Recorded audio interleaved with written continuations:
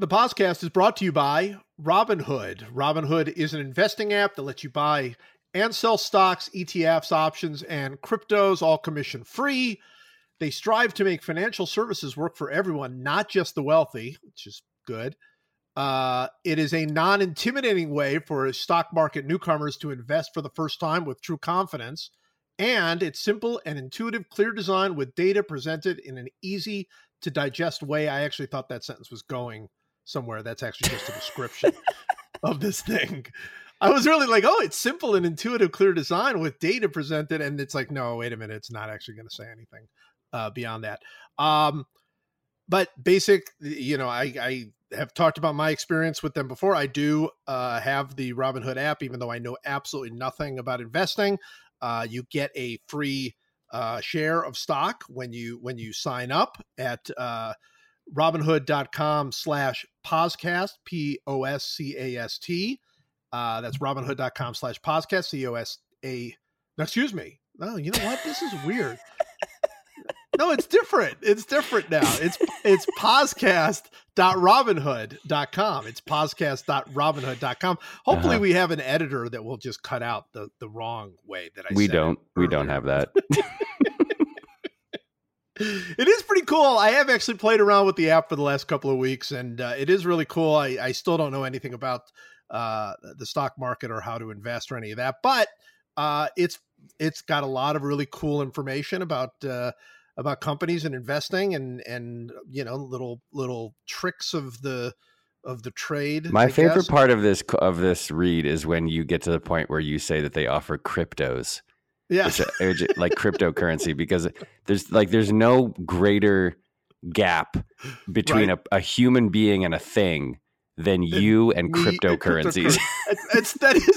That is so true. That is like there is nobody to my right. Like cryptocurrency is like 7,000 billion miles to my left, and there's nobody to my right. I am the furthest person away from understanding what it is. Even if I did understand what it is, that I would never have anything to do with that. So I don't do that. But if you're somebody who is into the cryptocurrencies, Robinhood is a great app.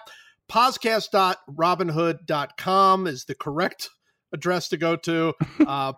Podcast.Robinhood.com.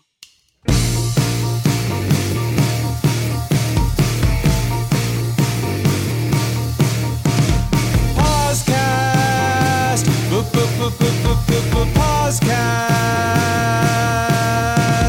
Thank you for having me, Joe. Hi, welcome to the PosCast. I am Joe Posnanski, and with me is Michael Shore. Michael, welcome. Thanks for having me, Joe. You're welcome. You're welcome. It's I sense a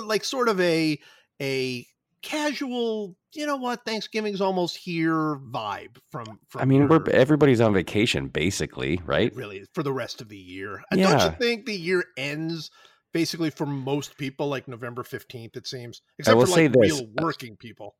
In the world in Hollywood, there used to be this thing where, you get the week off, or most of the week off for Thanksgiving. Some people work, some people don't. And then what would happen is like unofficially sort of nothing would really happen after like December 15th or something. Right. Like most people, like the agencies would close and the studios would pretty much close or whatever. And occasionally something would occur, but really most people would sort of go on vacation around the 15th of December. That date has gotten earlier and earlier every year that I've been here.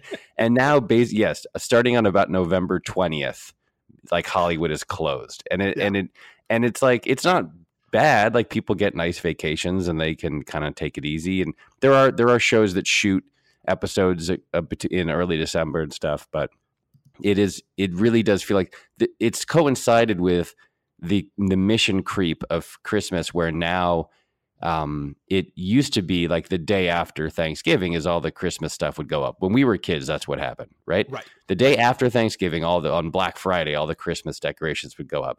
Correct. Then it went before Thanksgiving. Right. Then it got earlier and earlier. For a while, it's been November 1st. Like as soon as it's been creeping into Halloween. For sure. Yes, it's been the day after Halloween. You would go to like a shopping center, and the Christmas stuff would go up. This year in Los Angeles, before Halloween, in some places in this city, there were Christmas decorations up. Like on like October 23rd, you would find Christmas decorations. And that's really bad, because that's the Rubicon right there, right? Yeah. If you now there's nothing to stop us from going all the way back to about July 4th. The next backstop that we have as a national holiday is basically July 4th. It's gotten out of control. I was noticing this year. I mean, I'm sure everybody notices it in different ways. I've been noticing it this year. There's a huge uptick in just basic traffic and being able to get around really after Thanksgiving. I mean, obviously everybody knows about Black Friday, but all the way through December, as far as I can tell, Black Friday is no worse than like every other day leading up to Christmas. Like it's impossible to get around. You can't park anywhere. It's just kind of nightmarish, and everybody's, I mean, I guess it's good. Everybody's out, everybody's shopping and whatever, but it's a big pain. That has been getting earlier and earlier. And I noticed that this year it really started like November 10th or something, where you just suddenly couldn't find a parking spot anywhere and you couldn't get around anywhere, and traffic was nightmarish. So it's, I mean, I do believe, I mean, other than like, again, real people who have to actually do a living. If you work in a like the book industry, for instance, that's it. Like November 20th is your last day of the year. That's you just you can call and try to do anything in that world, and it's like, yeah, we'll talk to you after the first of the year. So I think that's going across the board. It's sad, isn't it? I think it is sad. I don't want to lose 2 months of the year. I don't either. It doesn't feel right to me. I also just feel like the reason for it. It's not because people are feeling more like warm and empathetic towards his or her fellow humans. It's just pure commerce, and there's no, like, you want to at least be able to pretend that we're locating you want to try to pretend that the commerce is like a byproduct of holiday cheer or something, right? You want to be able to lie to yourself and tell yourself that that's true, even though you kind of know it isn't. And then when you move it earlier and earlier, you're now just outright saying, no, it's just because we need to sell more stuff. Yeah, no, you're just confirming. Yeah, this is what it's all about. But we actually are offering something super fun. That's right. This is our the PosCast's attempt to counterweight the raw commerce of the holiday season by offering you more raw commerce, which I think is really great. But for a good cause. It is for a good cause. So what we are doing is, and this is a pure experiment, like everything else on the podcast. We fully expect it to be a disastrous flop. But what we are doing is we are selling PosCast t-shirts for the next 2 weeks. I believe it's only going to be until December 3rd, because we want to you'll want to get them for holiday gifts, and I guess that's the limitations on what is going on. So we are selling t-shirts. We are giving proceeds to charity. The proceeds are all going to charity, and there are 2 shirts that we are selling, and they are not going to have any PosCast like branding on it, because we don't have any PosCast branding.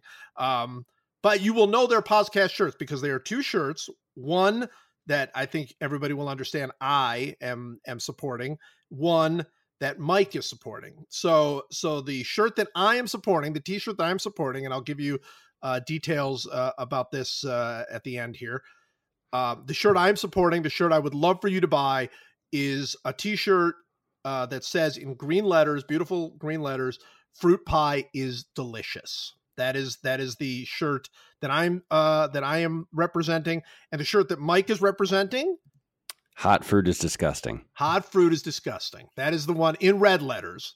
That this is Mike's touch, by the way. Yeah. Is the coloring. Well, originally when you sent me the shirts, "Fruit pie is delicious" was in red, and "hot fruit is disgusting" was in green. And my only note was that they should be reversed, because hot fruit is disgusting is like it's an alarm. That should be an alarm, a klaxon, if you will, of red alert. A stop alert. Sign, just a you're in trouble. Stop! Don't move. You're about to do something disgusting.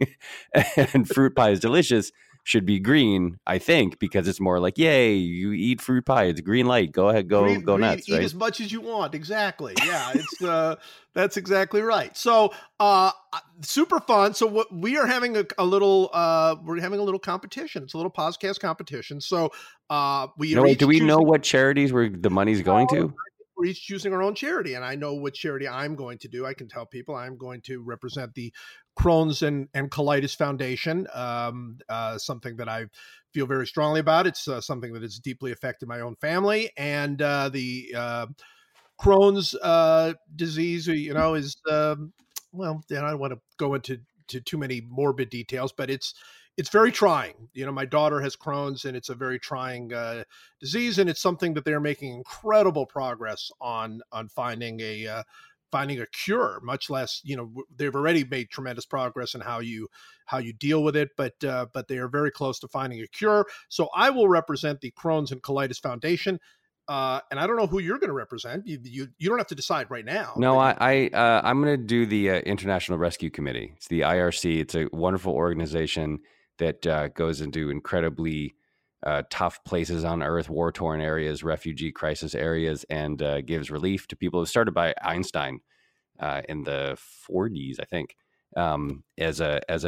to help Jews escape Nazi Germany. And it now does work all over the world in places like Yemen and Uganda. So I'll do that. I'll represent the IRC. The IRC. Excellent. This is really good. And I'm thinking that we have some kind of, little wager on this where definitely the most shirts or the least. I feel like we should just make a personal wager of some amount of money where if your shirt sells more, I will donate money to your charity. And if my shirt sells more, you donate to my charity. Exactly. I think that's exactly what we should do. And the amount is $50 million. I was thinking 45 million, but fine. But somewhere in that range. No, this is going to be great. So the details of this are going to be on my Twitter feed. We'll get it up on the blog at the Patreon because the page is being put together as we speak. So I don't have an actual address to give you right now, but please go on to the Twitter account. We'd love for you to partake. They're very handsome shirts. They're very plain, straightforward gray shirts. And they just say in all caps, either fruit pie is delicious or hot fruit is disgusting. There's no it doesn't say the PosCast. It doesn't say Patreon. It doesn't say Joe's name or my name. It really is. It looks just like it looks like what it is, which is just a t-shirt with some words on it. which is awesome because I think whatever words you choose, and of course the words you will choose, fruit pie is delicious because that's obviously the right answer. That's a philosophy. I mean, you're walking around, people might say to you, oh, hey, are you a podcast listener? Or they might say, where the heck did you get that shirt or something like that? But what they're most likely to say is, yeah, man, totally. I am totally with you. What you are saying is so wise and so. Yes. Your choices are, you can lie to yourself and buy the fruit pie is delicious shirt and live in a dream world fantasy where there's literally anything good about heating up fruit, or you can unplug from the matrix and see the universe as it truly is and have the blinding truth and vision wash over you and realize that you've been lied to your whole life and that in reality hot fruit is disgusting and also help refugees. I believe you're helping hundreds of thousands of people across the country by not taking, it's the red pill, blue pill thing, right? So which one is the red pill? Which one's the blue pill again? I don't know. I remember. It's one of them. One of them is the one where good things happen, and one of them is the one where bad things happen. I think they're both things that bad things happen. No matter what, it didn't seem like there was any good things. That's true. Not a ton of people in the Matrix were living awesome, verdant lives. No, not really. Not really at all. But, all right. So those are your choices. Fruit pie is delicious. Hot fruit is disgusting. Really going to be a lot of fun. Hope you are a part of it. So let's talk sports. And so I don't really know where to start this week because there's really two major topics. And one is in baseball and one is in football. But I kind of feel like even though we always start this thing with baseball, I think football's pretty heavily on our minds right now. Yeah. I think we get started with football, and I know you've got something you want to address to our podcast listeners right off the start. So here's the deal. As you know, as I've said many times, I'm off the NFL. I watched more NFL football yesterday than I have all year. Wow. It was a sort of an accident. I had something that I had to do, and then it got canceled, and I found myself without anything to do. And like, that's what happens, right? That's how they get you. Football's on, so I just start watching football. So again, I don't have the NFL package, so I'm confined to local games, and I found myself watching the Chargers Broncos, a game I literally couldn't, even if I were following the NFL, I could not care less about, right? So where those two teams, I mean, so of the 32 teams, everybody knows like 32nd is like the Buccaneers, right? Like who nobody cares. I mean, in terms of caring, the Buccaneers maybe or like used to be the Jaguars, but I think that's changed. Yeah, it's probably it's something. It's like it's an AFC South team. Yeah, not a lot of Panthers fans though. No. So yeah, but the Chargers, even though the Chargers are like 7-2, the Chargers are probably fairly high on the list of teams no one cares about, right? Nobody even knows that they're in Los Angeles. Okay. So I'm watching this game. So two things happen. Number one is I look at scores as they flash along the bottom of the screen, and I see that Jacksonville is beating Pittsburgh 16-0. Right. And I think, wow, how about that? Good job, Jacksonville. That's a whole separate thing that we'll get into later of how the Jaguars blew that game. I literally could not believe how they blew that. I'll get into it now. They had 4 drives after they were up 16-0. They were 96% to win the game. In the 4 drives after they were up 16-0 and trying to like hold, there were 2 minutes and 9 seconds left in the third quarter. They ran 8 times. They ran Leonard Fournette up the middle for a total of 6 yards. That's 8 rushes for 6 yards over those 4 drives. They were sacked 3 times. They threw 2 incompletions, and one of the sacks led to a fumble that ended the game. And they lost 20-16. I mean, the idea that that team is sticking with that quarterback at this moment in time is just beyond me. Like they have a defense. They picked off Roethlisberger 3 times and had 2 other interceptions that were nullified by penalties and completely shut down one of the best offenses in the league for a long time. Sure. And then the way that they tried to win the game is by running Leonard Fournette up the middle 8 times over 4 drives for a total of 6 yards. So long after running Leonard Fournette up the middle had proven to be a failing strategy.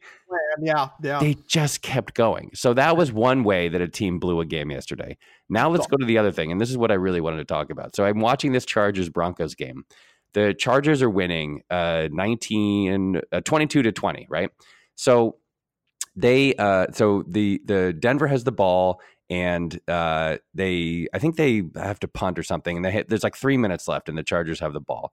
Right. And so they run the ball up the middle, and then there's a timeout. And then they throw a little screen pass or something, then there's a second timeout. And then on 3rd and 6 with 3.5 minutes left, Phillip Rivers throws a 25-yard completion to Antonio Gates. Right. And it's 1st and 10 at midfield. Ball game, basically. There's 2:45 left. Denver has 1 timeout. Ball game, right? So they run Melvin Gordon. He gets 7 yards on 1st down. Yeah. So it's 2nd and 3. Denver takes their last timeout. That's it. Now, game's over. They're pretty much game over, right? So it's 2nd and 3 with 2:40 left. Phillip Rivers runs around and gets sacked, I think, and so now it's like 3rd and 7. But you get to the 2-minute warning. Okay. So here's the situation: 2-minute warning. It's 3rd and 7 at midfield. Yep. 3rd and 7. The Broncos have no timeouts. You're up by 2 points. There is only one thing you cannot do in that situation. There's exactly one thing you cannot do, and that's throw an incomplete pass. That's all. That's the only thing. And by the way, it's extremely easy to not throw an incomplete pass. The way you achieve it is you don't throw a pass. That's the way to guarantee that you don't throw an incomplete pass is by not throwing a pass. By not throwing a pass. That's right. So Phillip Rivers drops back and throws the ball directly into the ground. That's literally what happened. They were going to run like a wide receiver bubble screen thing.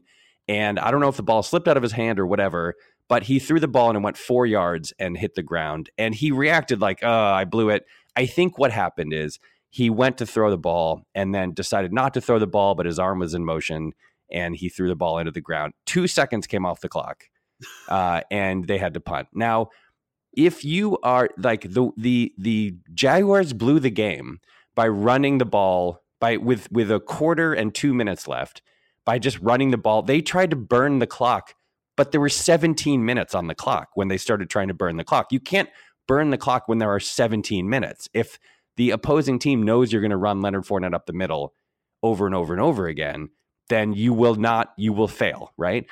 The Chargers had to burn exactly 40 seconds off the clock. And the way that you do that is you run Melvin Gordon up the middle. And who cares? Who cares what happens? Because if you run the ball up the middle with 2 minutes left and the other team has no timeouts, then the clock goes down to about 1:19. Right. And then you call a timeout, and then you punt from midfield and you pin them inside the 10 or inside the 15. Right.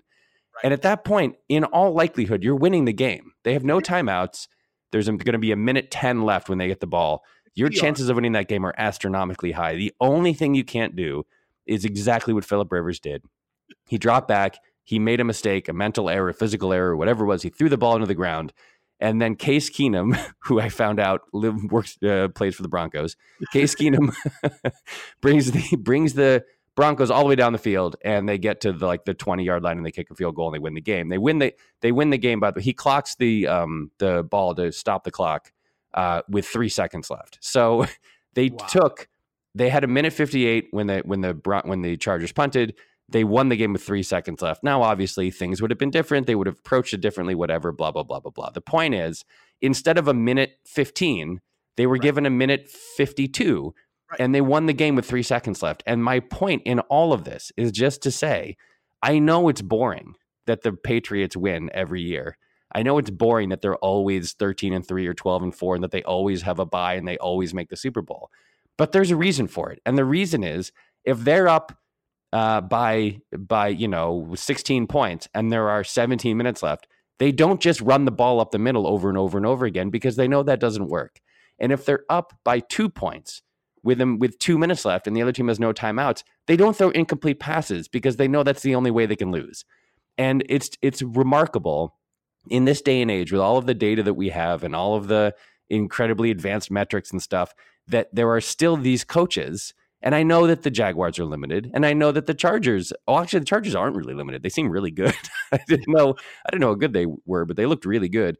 But teams blow games in the dumbest ways. And I just it reminded me partly why I just don't enjoy watching the NFL as much anymore. It's because it's so frustrating, even when I have no rooting interest. These teams blow games in such terrible ways. Well, being a Browns fan, I can tell you, my experience is the exact opposite of yours. So I'm constantly shocked when any team does it right, ever. I'm constantly, that was smart. They just ran the clock out. That was actually really smart. My question for you, I did not see the end of the Chargers Broncos game, and also was unaware that Case Keenum is the quarterback for the Broncos. But I'm looking at the play-by-play now. Why on 2nd and 3 did Phillip Rivers run up the middle and lose 4 yards? Why would they were throwing the ball on that play? I honestly don't remember. So it's 2:39 left. I think that may be the way that the ESPN StatBot thing reported a sack. I'm guessing. I don't know. It could be. It could just be a sack. But I mean, even if it's a sack, why was he throwing? Why was he throwing the ball? Yeah. I mean, it's actually lucky that because otherwise he would have thrown an incomplete pass and there would have been even less time. But do you realize all he had to do if he looked for that bubble screen, all he had to do was fall down. If he fall or run around and then fall down, that's the only thing you have to do is burn time off the clock. And you don't even run the bubble screen. Just hand the ball off. None of that makes sense. All right, there is something I want to talk about. I'm going to take us off the beaten path for just a second, because there's something I wanted to discuss with you that I think is very NFL-ish. Phillip Rivers, okay? Phillip Rivers he's being referred to on broadcast. I don't know about this one, but on games I've seen, as future Hall of Famer Phillip Rivers. That's how people announcers refer to him now. as future Hall of Famer Phillip Rivers. And if you look at Phillip Rivers' career, like numbers, you go, oh, I can understand why they say that, because Phillip Rivers has thrown for more than 53,000 yards. He's thrown 365 touchdown passes. He's top whatever. He's top 5, top 10 in everything, basically, right? Top 8 in passing yards, 6th in touchdown passes, 8th in career passing rating. Basically everything. Am I wrong? Phillip Rivers is a Hall of Famer? I'm wondering. Here's my sort of question about the NFL now. The stats have gotten so goofy because, everybody's throwing it, and obviously that's grown and grown and grown and grown. And as we've talked about, guys like Andrew Luck and all that, they're going to put numbers up that are going to blow everybody away. All right.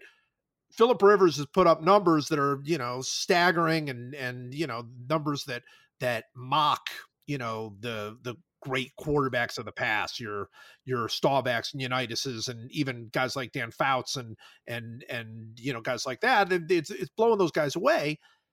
I don't think he's that good. I mean, he's fine. I'm not saying he's not a Hall of Famer, but I'm saying I've never thought of Phillip Rivers as one of the 5 best quarterbacks in the NFL at like any point in his career. But he's going to put up these kinds of numbers. I mean, it's silly. It's just a silly Hall of Fame conversation. But don't you think at some point now, because the numbers are kind of getting goofy, that we're sort of, I don't know, losing touch with it's, I don't want to compare Phillip Rivers numbers to anybody who played, 20 years ago. It's silly. It's well, that's game. The thing. It's like he's going to have better numbers than almost every single quarterback in the Hall of Fame. I mean, his numbers are like 3 times as good as Terry Bradshaw's and 5 times as good as Roger Staubach's. So it's like, it depends on and it just depends. I mean, I think he's great. I think he's had the misfortune of playing for a moribund franchise that no one has ever cared about, that in his 15-year, 16-year career has had like 3 really good teams, one of which was bounced at home by the Patriots in one of their years in 2000, whatever it was, 4 or 5, I can't remember. They've had a couple good teams that have really made runs, but generally speaking, the teams kind of stunk. And so he's been putting up these like incredibly consistent sort of cartoon numbers, 4,500 yards and 35 touchdowns or whatever, 30 touchdowns a year, every single year, year in, year out. And no one cares because the team ends up 7-9. So I don't know. I don't know how you judge it. I mean, the NFL is so hilariously stingy with their Hall of Fame. Like, it's so dumb. Like they have this real, like, only 5 people can get in, and they have all these old timers that they have. One of them has to get in and whatever. Like, there's going to be this in like 10 years, there's going to be the most absurd backlog of people who deserve to be in the Hall of Fame. They're going to have to do a thing where like one year they clear the decks and they just elect 50 people, because they're going to have, if they have any, I can't stand how like protective and sort of like snooty the Hall of Fame voting committee is. Like, there are so many guys who so obviously deserve. Terrell Owens just got in. Like, he's like the 3rd best wide receiver of all time. And so I don't know what they're going to do with these guys. I don't know what they're going to do with, everybody. I mean, here's the thing. Phillip Rivers is better than Eli Manning. Eli Manning's going to get in because he's won 2 Super Bowls. And it's like, if you elect Eli Manning, you have to elect Phillip Rivers. He's better. He's had a better career. So that there's gonna be this huge, like, hilarious reckoning where one day the Hall of Fame committee is going to look up and there are going to be literally 50 guys, offensive tackles and defensive tackles and linebackers and kickers and punters and quarterbacks and running backs, all of whom, without question, deserve to be a member of the Hall of Fame, and they won't know what to do, and they're just there's gonna be this insane. It's gonna be like the Green Bay Packers season tickets line. It's gonna be like a 30,000 person line. Although I guess that turns out to be fake. But whatever. The point, you get my point. There's gonna be this insane backlog of people who deserve to be in the Hall of Fame and won't be in. I don't know what they're gonna do. Well, it's weird. It's really strange. You're right. You're 100%. Well, look, if you think about it, compare it to the Baseball Hall of Fame. I mean, there are more than twice as many players on the field and more teams. I mean, so there's got to be many more people who are worthy of the Hall of Fame. And if you want to do that, the Hall of Fame the Baseball Hall of Fame makes a big deal about it. You have to be among the 1%, the top 1% to be a Hall of Famer. Well, the top 1% of the NFL is much more than the top 1% of baseball. But I guess I'm wondering about, to me, there among the many issues with the Football Hall of Fame is that it's you can't do it like baseball. It can't be, I don't think, a numbers game. Matthew Stafford is going to end up with better numbers maybe than anybody ever, right? I mean, he's already almost 40,000 yards passing and 230 touchdowns. He throws for 4,500 to 5,000 yards every single year, 30 touchdown passes every single year. And maybe that is true greatness.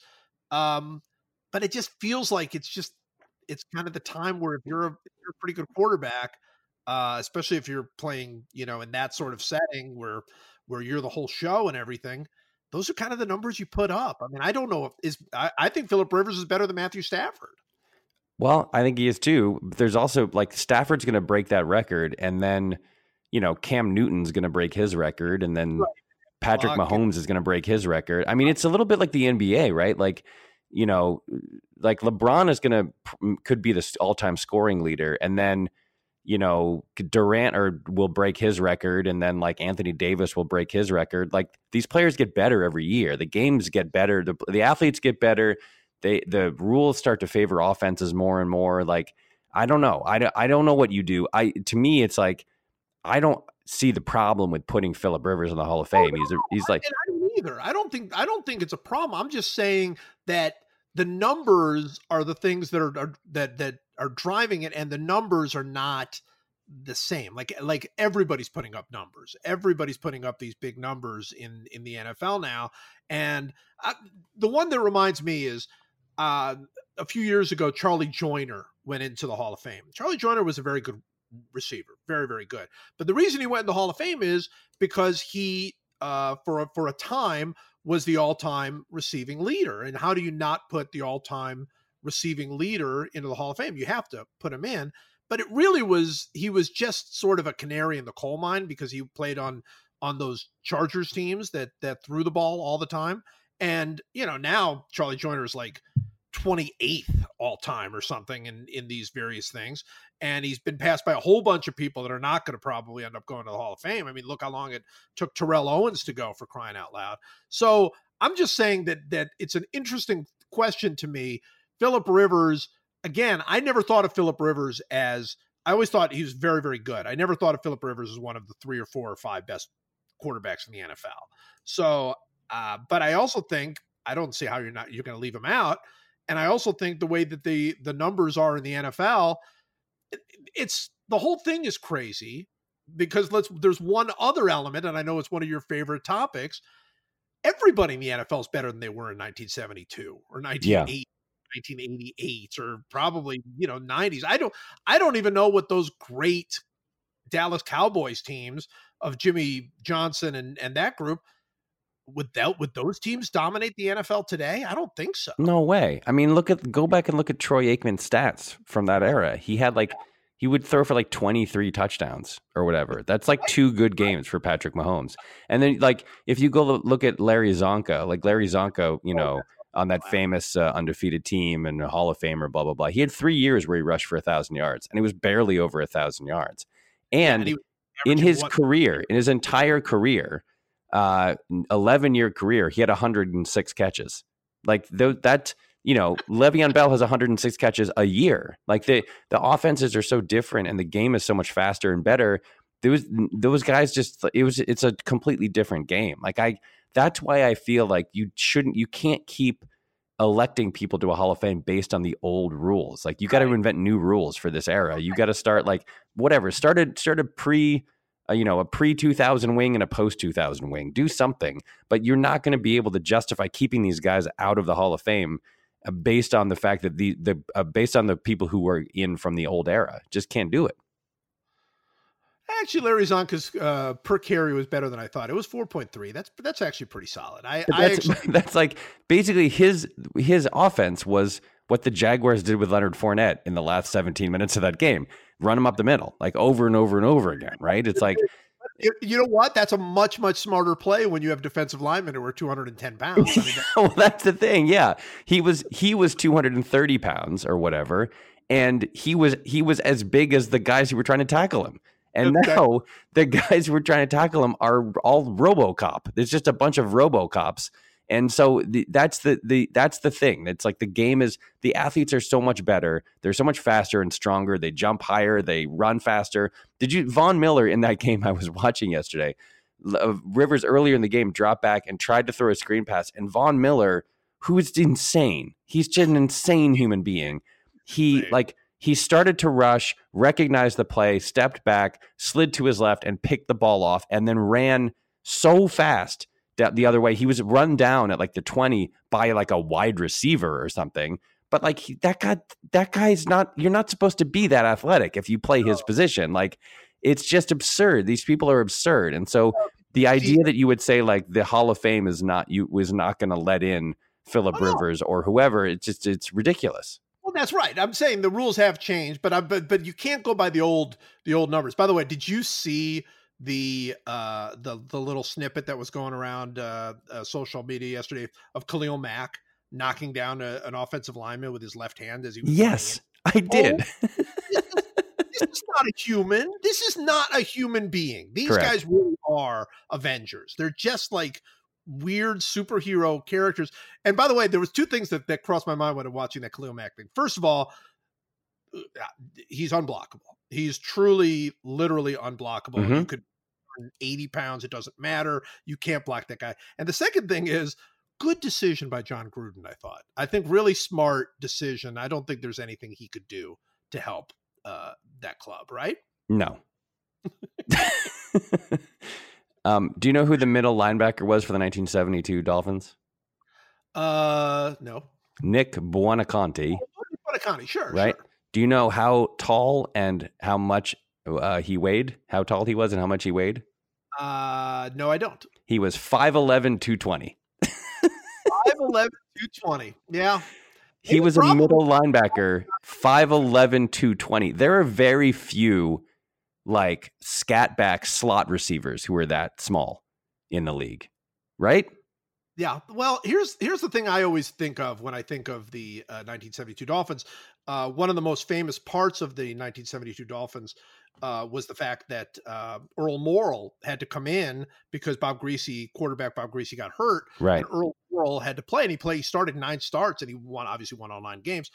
He led the NFL in those 9 games. He led the NFL in quarterback passer rating. Okay. You want to hear his numbers? Do you want to hear what Earl Morrall's numbers were? The miraculous Earl Morrall? Sure. 9 starts. Okay. Okay. 83 for 150. Okay. You can do a little math on that. That's 220 passes per game, by the way. 83 for 150. That's a 55. That's a solid 55% completion percentage, by the way. Absolutely. Right, yes. Very solid. 1,360 yards in 9 games. That's hey, you double that up. That's almost 3,000 passing yards. 11 touchdowns, 7 interceptions, a 91 quarterback rating. The point not being that, I mean, Earl Morrall, God bless you, man. It led the NFL with a 91 passer rating in 1972. That might have been a slightly different game. They might have a little trouble facing their left tackle weighed 250 pounds. What would Khalil Mack even do with a 250-pound left tackle? Don't worry though, because their left guard weighed 253 pounds, so they could. The two of them, I think, could maybe, if they teamed up, they could take Khalil Mack. Their center weighed 250 pounds. Their right guard, Larry Little weighed 265. That's pretty good. Larry Little's a Hall of Famer. And then their right tackle, Norm Evans, he also weighed 250 pounds. And this was the best of the best. That was right? the best team. Yeah. Yeah, it's not the same. It's not the same. All right. Before we go on from the NFL, we have to discuss my question, which will be this week's Browns update. Let's check in on the Cleveland Browns. How are they doing? So this was the Browns. I wasn't even expecting to have a Browns update this week because the Browns had the bye, which is always a wonderful moment for Cleveland sports fans when we don't have to even worry that the Browns are going to lose. We can just sort of take the week off. Instead, on Sunday morning, Adam Schefter of ESPN breaks the story that the Browns are considering talking to Condoleezza Rice to be the next head coach of the Browns. Now, this story sort of lost some legs as it went on, as Condi Rice came out and sort of said, hey, you know, I'll always be a Browns fan. I'm not experienced. They should bring in more women to be coach, which is obviously very true. And the Browns have sort of denied that they really wanted to talk to her. So it's sort of lost a little bit of its legs. But here's really the point I wanted to make. Well, there are 2 points I wanted to make. One is if indeed the Browns become the team that brings women in to be coaches and work in the front office and actually takes advantage of the fact that the NFL has been so uninterested in hiring women since it's began. Right. If on that team, I boy, would that make me happy. And I think that's how we get you on board. Then you become a Browns. You become fully a Browns fan if they become this kind of team. So if it leads to that, I could not be more excited if it leads to that. Second thing, more specific to the actual Condoleezza Rice thing, they lost their minds. Why? You know, the Browns are finally looking like up. Like everything is looking good. Team is coming off of a great win. I think their best win in years. They have the guy who appears to be the quarterback of the future. They've got a very smart guy as the GM. They've got playmakers all over the field. They've got a bunch of draft picks next year. This is clearly a team on the rise. This is not just Brown's crazy optimism. This is clearly a team on the rise. The one thing that could screw this up, I mean, there are many things that could potentially screw it up, but one thing that could screw this up is for this team to suddenly decide, you know, let's try something utterly insane and see if that works. See if it works. Let's see if Condoleezza Rice, among all of the former Secretary of State's, the best choice to be the next coach. Let's see if why? Okay, so there's a bunch of things to say about this. Number one, headline, it's kind of cool. I think it's kind of cool just to float the name of a woman, and especially an intelligent, accomplished woman. I think it's kind of cool. I like that they're doing it because I like that they're saying like, there's no reason she shouldn't be. There's no reason we shouldn't talk to a woman as a head coach. Like, I think it's kind of cool. That's the first thing. That's the main umbrella headline for me. Number two, of course it's absurd, but it's only absurd for the same reason that it would be absurd to talk to anyone who has never had any coaching experience at any level in football at all, right? That's the reason it's absurd. Number three, I think my fear is that they are going to talk to her as a stunt and not as a real interview in an attempt to basically like get around the Rooney Rule, right? That would be the worst version of this, is if in no way are they serious at all. It's just an attempt to kind of like do something kind of flashy and then like get around the Rooney Rule and then hire whoever the person is that they want to hire. Like when Mark Davis hired John Gruden, he didn't even pretend to deal with the Rooney Rule. He just was like, no, I'm hiring John Gruden and giving him $100 million. And by the way, it's working out great as far as I can tell. So I think at its best, it's like it's an organization that is saying, we are going to be like the San Antonio Spurs or like the whoever, where we're just going to say like, we're going to go get the best people. We're going to find inefficiencies in terms of human intellect. And there's no stone that will be unturned in terms of searching for the right person. The thing I don't understand is why they wouldn't offer her a position that she's more qualified for, which would be some kind of front office position, some kind of like strategic position that you don't need. Like no one in the world, man or woman, can step into an NFL locker room and be the head coach of an NFL team in the year 2019 without any experience. It is impossible. It's too hard a job. The stakes are too high. The system is too complicated.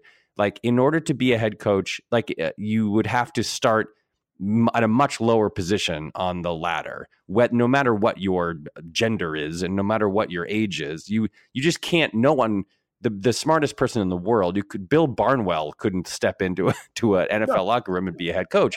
So it's not a serious offer. But what should be a serious offer that they should really make to her is to say, like, come, like, be like a special advisor to the GM. Now, she wouldn't take that either, in all likelihood, because I think she wants to be the actual commissioner of the league, which would also be cool. But I feel like it's 50-50 whether this is good or bad.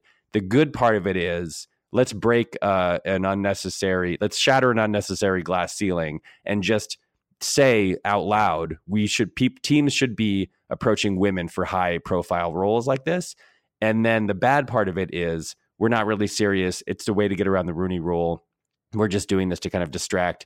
We already know who we're going to hire, and we're doing this to sort of like, so that we can say later, no, we didn't just hire generic white guy X. We also were interested in Condi Rice. So I'm not sure. Who knows which one it is, but like, I'm optimistic. I'm hoping it's the former. Yeah, I think there's a pretty decent chance it's the former. I really do think it's a decent chance, because the Browns do have a very good history of I mean, they've not hired good coaches, but they have hired diverse coaches, and they have been interested in being a sort of a leader on that front. So I do hope that there's some element to that. But I think your point is exactly right. If they were serious about trying to do something with Condi Rice, do something that is realistic. Do something that isn't just kind of publicity stuntish like this thing is. I want to believe and hope that this is a mindset, and the mindset is, hey, Condi Rice is a very accomplished person. She's a big Browns fan. We're going to keep every option open here, but we're going to also bring her in and have her tell us how we can bring more women into our front office, into our coaching staffs. I mean, look, they're realistically, if you think about it this way, the NFL forever, really, from the very, very start of the NFL, has ignored half the brain power in this country, just ignored it, as it's completely irrelevant to the sport. And I am utterly convinced that it's baseball and football and basketball. The future smart teams are going to be the teams that take advantage of this incredible untapped group. I mean, right now, if you want to hire women, you can hire them very, very, very, very. That's right. Yes, it is a completely untapped resource.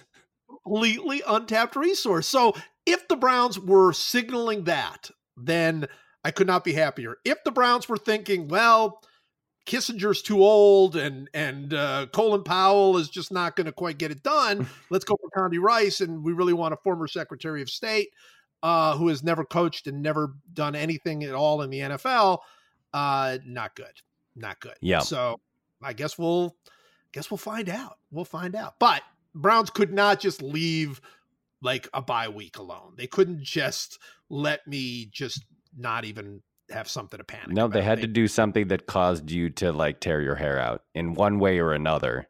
One way or another. Yeah. Exactly.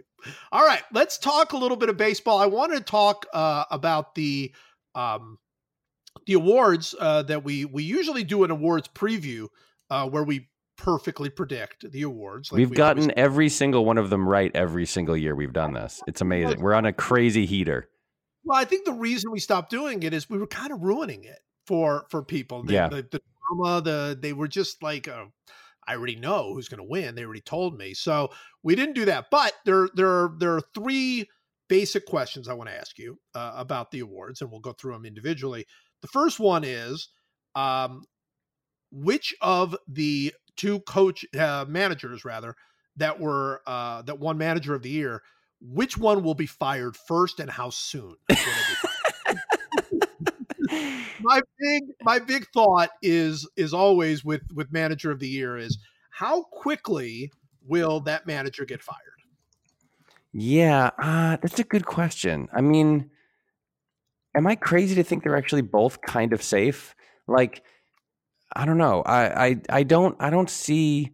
I don't think Bob Melvin's going anywhere. He's not going anywhere, right? I mean, they won 97 games or something insane, and that and that team is not. They're not going to fire him if he just has a bad year next year. yeah, and I feel like he's. I don't know. I feel like he's definitely safe. And then Snitker, that I don't think that team's a fluke. Their team, that team is so young.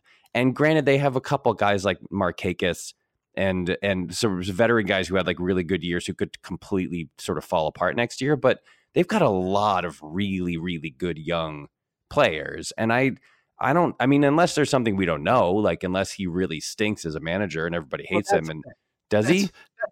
I don't know. This is sort of the point that I'm trying to make.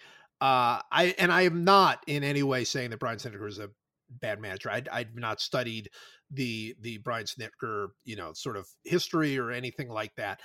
I'm just saying that one, like there's a long standing history, in the American League for this is the third time he's won Manager of the Year. Snitker, God, that one feels to me like, wow, just one next year where there's going to be huge expectations. They'll probably make one of the big signings and there'll be huge expectations. And suddenly they're, 40 and 57 and nobody knows what the heck is going on. And the hot seat starts coming. I could see that happening. I could see the Snitker thing ending like badly. Yeah. I hope that's not true. I mean, I love that team. I think they're really fun and I would love to see them sort of emerge, but very, I don't know. Well, look at it this way. He's not a Nationals manager, right? If he were a Nationals manager, the answer would be that guy's gone because Davey Johnson won it in 2012, fired. Then 2 years later, Matt Williams won it. He was fired. Like it's crazy that the two guys can win Manager of the Year for the same team 2 years apart, and then both of them are long gone. Like they're disastrously gone. Like humiliatingly gone. So I don't know. I feel like if you had to bet, you would bet on Snitker just because he's more of an unknown. But I don't know. I mean, Melvin's been there for a while now, right? He's been at the A's for 8 years or something, or 7 years, 8 years. They're not going to get rid of Melvin. And by the way, I also want to say this, and this is Bob Melvin did a heck of a job, but it is staggering that Alex Cora did not win that. It's hilarious. It's really wonderful. Now, look, Bob Melvin took a team with like a $20 payroll to 97 wins. Like he totally deserves the award. It's totally fine. But It's very funny to take over a team in your first year, win 108 games, blow through the playoffs and win the World Series and not win the Manager of the Year award. It's very funny. I mean, again, they had the highest payroll in baseball. They're the second highest. I can't remember one or the other. So I get it. Like, I understand. But the Manager of the Year award, of all the stupid baseball awards, the Manager of the Year award is probably the stupidest, don't you think? Like, I don't know. Not since 2001 has the manager of a team that won 100 games won the Manager of the Year award, which is just very funny. It's like they try to find like the guy who overperformed, right? That's sort of the thing. It's like it's an award that goes to the manager who got the most out of the least at some level. And so what you end up with is like these guys doing these incredible jobs managing these teams, and then they just don't win the award because Joe Girardi wins for the Marlins in 2006 with a team that won 78 games. Like, it's just hilarious. It's really one of my favorite things. And look, I get it. I do get it, because if you just gave the award to the team that has the best record, then why have the award, right? I mean, then It's just like they've already gotten that. So I get it from that perspective, but how in the world are you looking? I do get it. You can say, oh, that Red Sox team had more talent or whatever. First of all, it's not that easy to manage talent. And we all know that. I mean, look at the Nationals this year. Nationals this year, as far as I'm concerned, and we've been actually talking about this a lot on Instant Message between us with Brandon McCarthy. This was one of the truly disastrous seasons in the history of baseball for this Nationals team. This Nationals team was amazingly talented, and then in the middle of the year, they get Juan Soto, who might end up being the best player of the entire group, and they still were dreadful. And there are a lot of reasons, but you know what? That team won. How many games they win with Dusty Baker last year? I mean, 97 or something. I mean, they won 82 games this year. I mean, it's truly shocking. Like if you say before the year, you have Scherzer and Strasburg, and I know the injuries are a thing or whatever, but you have, and then you have Trey Turner, and who again is injured a lot, but you have Anthony Rendon, you have Ryan Zimmerman, and then you're going to get halfway through the year, you're going to get the best 19-year-old rookie in the history of baseball who's going to win the Rookie of the Year award. You think that team's absolutely running away with their division. And it's hard. And by the way, they had a good closer too. They had a guy who had a legitimately good year his what's his name? Doolittle. He threw he had an amazing, he never 60 strikeouts and 6 walks this year. He had a whip of 0.6. It's an optical illusion where you look at their roster and you think, how did this team win 82 games? That's insane. They should have won 105. Yeah, it's utterly insane. I mean, it's funny. I mean, it's now they're going to be without Harper and they're probably going to be better. I mean, that's the crazy thing. But that tells you, to me, it's hard to manage talent. It's hard to, we're sitting there trying to manipulate the whole thing where we're going, okay, well, these guys went in with less expectations, so they did better than we thought they were going to be, and all sorts of other nonsense. And meanwhile, I mean, I think Alex Cora, on a team that was incredibly talented and incredibly well put together and all those sorts of things, I think he did one of the all-time great managerial jobs. How do you do what more could he have done? Yeah. How could he have done a better job as a manager? I mean, that team was together all year. Their messaging was on point. They had incredible game plans going into each of their series. Obviously, that's not a part of the vote now because they still vote at the end of the year rather than waiting for the playoffs. But still, that team was incredibly well directed. They had exactly one bad moment all year. It was the 18-inning loss in the Game 3 of the World Series to the Dodgers. And Tom Verducci wrote a great piece about how he rallied them together and he gave them a speech and he held them together and he just turned it around, and they went into the next game and they were scoreless through 7 innings and then blew the Dodgers out of the water, won easily, and then won the next day.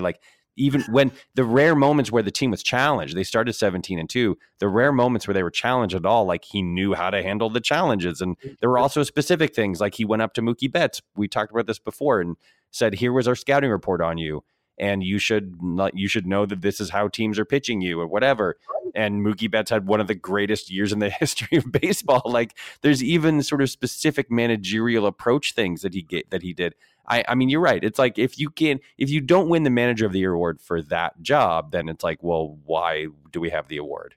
Right. Well, that's my point. My point is at the beginning of the year, you're going to say, okay, look, I don't care how good the Red Sox are. I don't care how good the Yankees are. I don't care how good the Astros are. None of those managers are going to win Manager of the Year. Then just disband it. It's pointless. Yeah. And I would say very specifically for Alex Cora, because this is a guy who was also thrown into a very, very tough situation. First year, they had just fired a manager who had success. And you're coming into a very different situation. He'd never managed before. I'm sorry. Again, I know it's just an award and it's just whatever, but I don't get it. I do not get how you don't give Alex Cora that award. But yeah. Here's my second question. This is really a fun one, and I'm dying to know your answer to this. Just in the National League, which of these 3 Rookie of the Year candidates will end up being the best player? Ronald Acuna Jr., Juan Soto, or Walker Buehler? Oh, man, is this man. exciting? This is such an exciting time for baseball. those three guys are all like, I could see all of them going to the Hall of Fame. I mean, it's so early, but all three of them have that kind of talent. Which of those three guys are going to be the best player? I mean, how do you even? It's just a wild guess. You're basically, it's just a lottery. I mean, I'd take any of them. Of course you take any of them. I feel like there's something about Soto's approach when he came up, so poised. He's 19 years old or whatever, and he's hitting home runs the other way as a lefty. Like, just there's something about that stuck with me. And he was the first of those guys to really break out, I think. So, I don't know though. But then you look at Walker Buehler pitching in a World Series in his rookie year and throwing like 7 shutout innings of 2-hit ball against an incredibly good offense.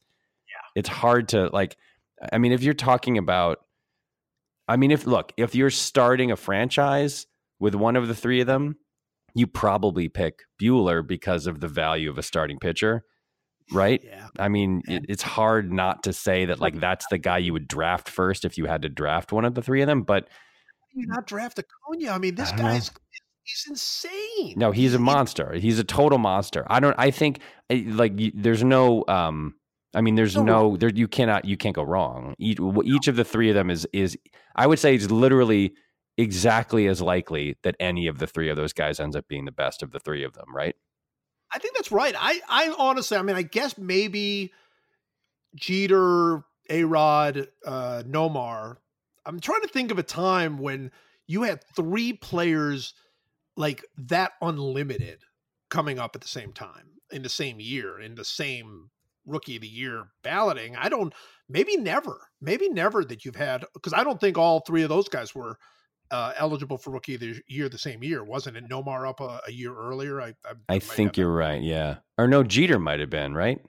One of them. I don't think they all were, because they were not all three certainly in the same Rookie of the Year class for sure. So, and then you look at the American League, and Ohtani, Andujar, Torres, God, baseball is an incredible time right now for talent. Yeah.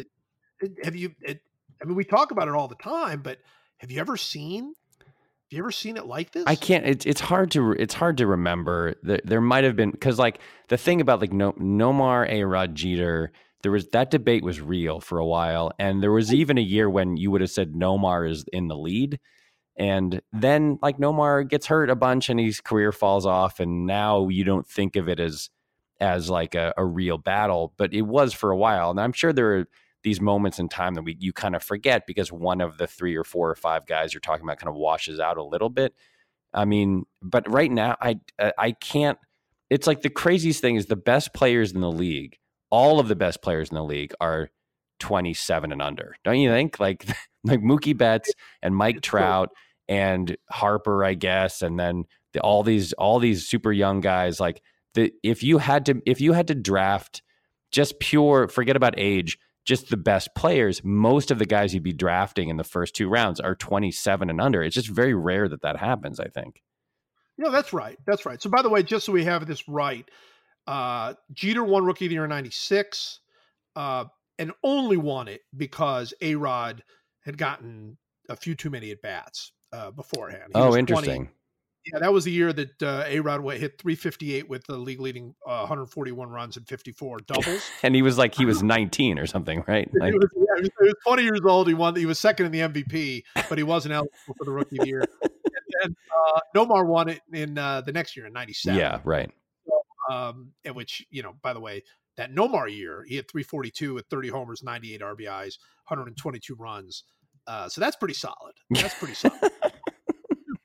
So there have been good. Look, Jeter's rookie year was not that great. It was certainly very good for a rookie, but he hit, he had a 3.3 WAR that year. He hit 314 with 10 homers. He scored 100 runs on an amazing team. It was fine. It was certainly for a rookie year, it was really good. Right. But you looked at him and said, this guy could be a terrific player for years and years and years. And he probably ended up being an even better player than somebody, because you saw him then and you would have thought this guy could be, a Hall of Fame type of player, but it would be like a Barry Larkin type of Hall of Famer, right? Like a guy, Alan Trammell, a guy who was very good for a very long time, and he ended up being better than that. Nomar, you thought this guy is going to dominate the league forever. A-Rod, same thing. And that to me is what's so exciting about those three guys. Ken Caminiti won the NL MVP that year, and Bonds had 2.1 WAR more than he did. He had 13 more runs scored. He had 2 more homers, same number of RBIs. He had 40 stolen. He was a 40-40 guy that year. He was 42 homers and 40 stolen bases. He finished 5th in the NL MVP voting, but Ellis Burks finished 3rd. Ellis Burks finished ahead of Bonds. Yeah, some of the Bonds ones, I went through some of the MVP voting for a whole other project I'm working on, and some of those years are pretty amazing. Yeah. I mean, ridiculous. And that's 96 is arguably pre-Cream and Clear, right? I mean, that's probably. I think there's a very good chance. I think there's a very good chance that Bonds. I mean, the narrative is he started in 98 because he was so ticked off about not getting any credit. I think that's very possible. Yeah. I think that's very, very possible. All right. The last baseball point, the one that obviously has to be made, is we had a breakthrough in the National League Cy Young and almost in the MVP, not really almost, but sort of, where Jacob deGrom with a 10-9 record wins the Cy Young, wins it almost unanimously, and then actually gets an MVP vote, finishes second in the MVP voting with a 10-9 record. Have we put away the whole pitcher win? The pitcher win thing? Yeah, I think so, right? I mean, I don't know. It's hard to imagine a player being in the position to win and deserve a Cy Young award with fewer than 10 wins. I mean, 10 is absurd. The year that he had to only have 10 wins is one of the craziest flukes of all time. So it's hard to imagine that anyone's ever going to have 9, unless it's a reliever, right? Unless it's like some kind of weird. It wouldn't count then. If it was a reliever, because there have been relievers with fewer wins. Right. That have won. So yeah, I think so. I mean, it's been a long, slow march, right? There was Felix. There was Greinke, who had 16. Then there was Felix, who had 12, I think, right? He went 13 and 12. 13 and 12, yeah. And now deGrom with 10. I feel like once and for all, everybody has realized. Everybody except Mike Wilbon. I don't know if everybody heard the Mike Wilbon sound. They played it a lot on Dan Le Batard's show. Wilbon railing against the choice of deGrom, and because the point, as he put it, is to win the game. And the point was made back to him that he got a run support, and Wilbon's response was, "Well, you got to hang tough." I don't know. I don't know what that means, but he said you got to hang tough. But so except for Mike Wilbon, everybody in the country, I think, has realized that a pitcher win is absurd. It's an absurd way to judge a pitcher's success, and I think this does. I feel like it's they put it to bed. I think that deGrom, no one deserved the award in history more than deGrom. He had one of the best years any pitcher has ever had, ever. And so the fact that he had 10 wins is irrelevant. It should be irrelevant. It really should be irrelevant. The Wilbon thing, he's not the only one. I mean, there are people certainly in the Wilbon camp. I've heard from some of them. Some of them are fairly public about it. But I don't understand the logic of it. I mean, the logic is because I grew up with wins, so I love wins, and I've in my own mind connected wins with success and so on and so forth. I get some of that, thought process, but you're telling me if somebody had the exact same year as Jacob deGrom, exactly, given up exactly the same number of runs, same number of innings, same number of strikeouts, walks, the whole thing, exactly the same year, but had gone 18 and 4, right? You're telling me that suddenly that guy is like, now he does deserve it. Now he deserves it going away unanimously. He deserves it. But because the team around him wasn't good enough to score the runs, he doesn't. It's the stupidest thing. It really is just. Yeah. I mean, it's you're saying that if Kevin Plawecki, the Mets catcher, had hit 35 homers this year, a thing that has nothing to do with Jacob deGrom, but those homers have been spread out over Jacob deGrom's starts, right, randomly, and they had scored 5.5 runs per his start instead of 3.5 runs per his start, and he had done exactly the same pitching, that somehow, and his record had ended up being 17 and 4. instead of 10 and 9, that he then deserves the award. It just doesn't make any sense. It's so frustrating. It's not a thing that makes sense. And the idea that anyone is still hanging on, that the argument, the funny argument, and this has been essentially the same argument forever from back when we were doing Fire Joe Morgan, is you have to pitch to the score. That's the argument. It's like if your team only scores 1 run, you got to give up 0.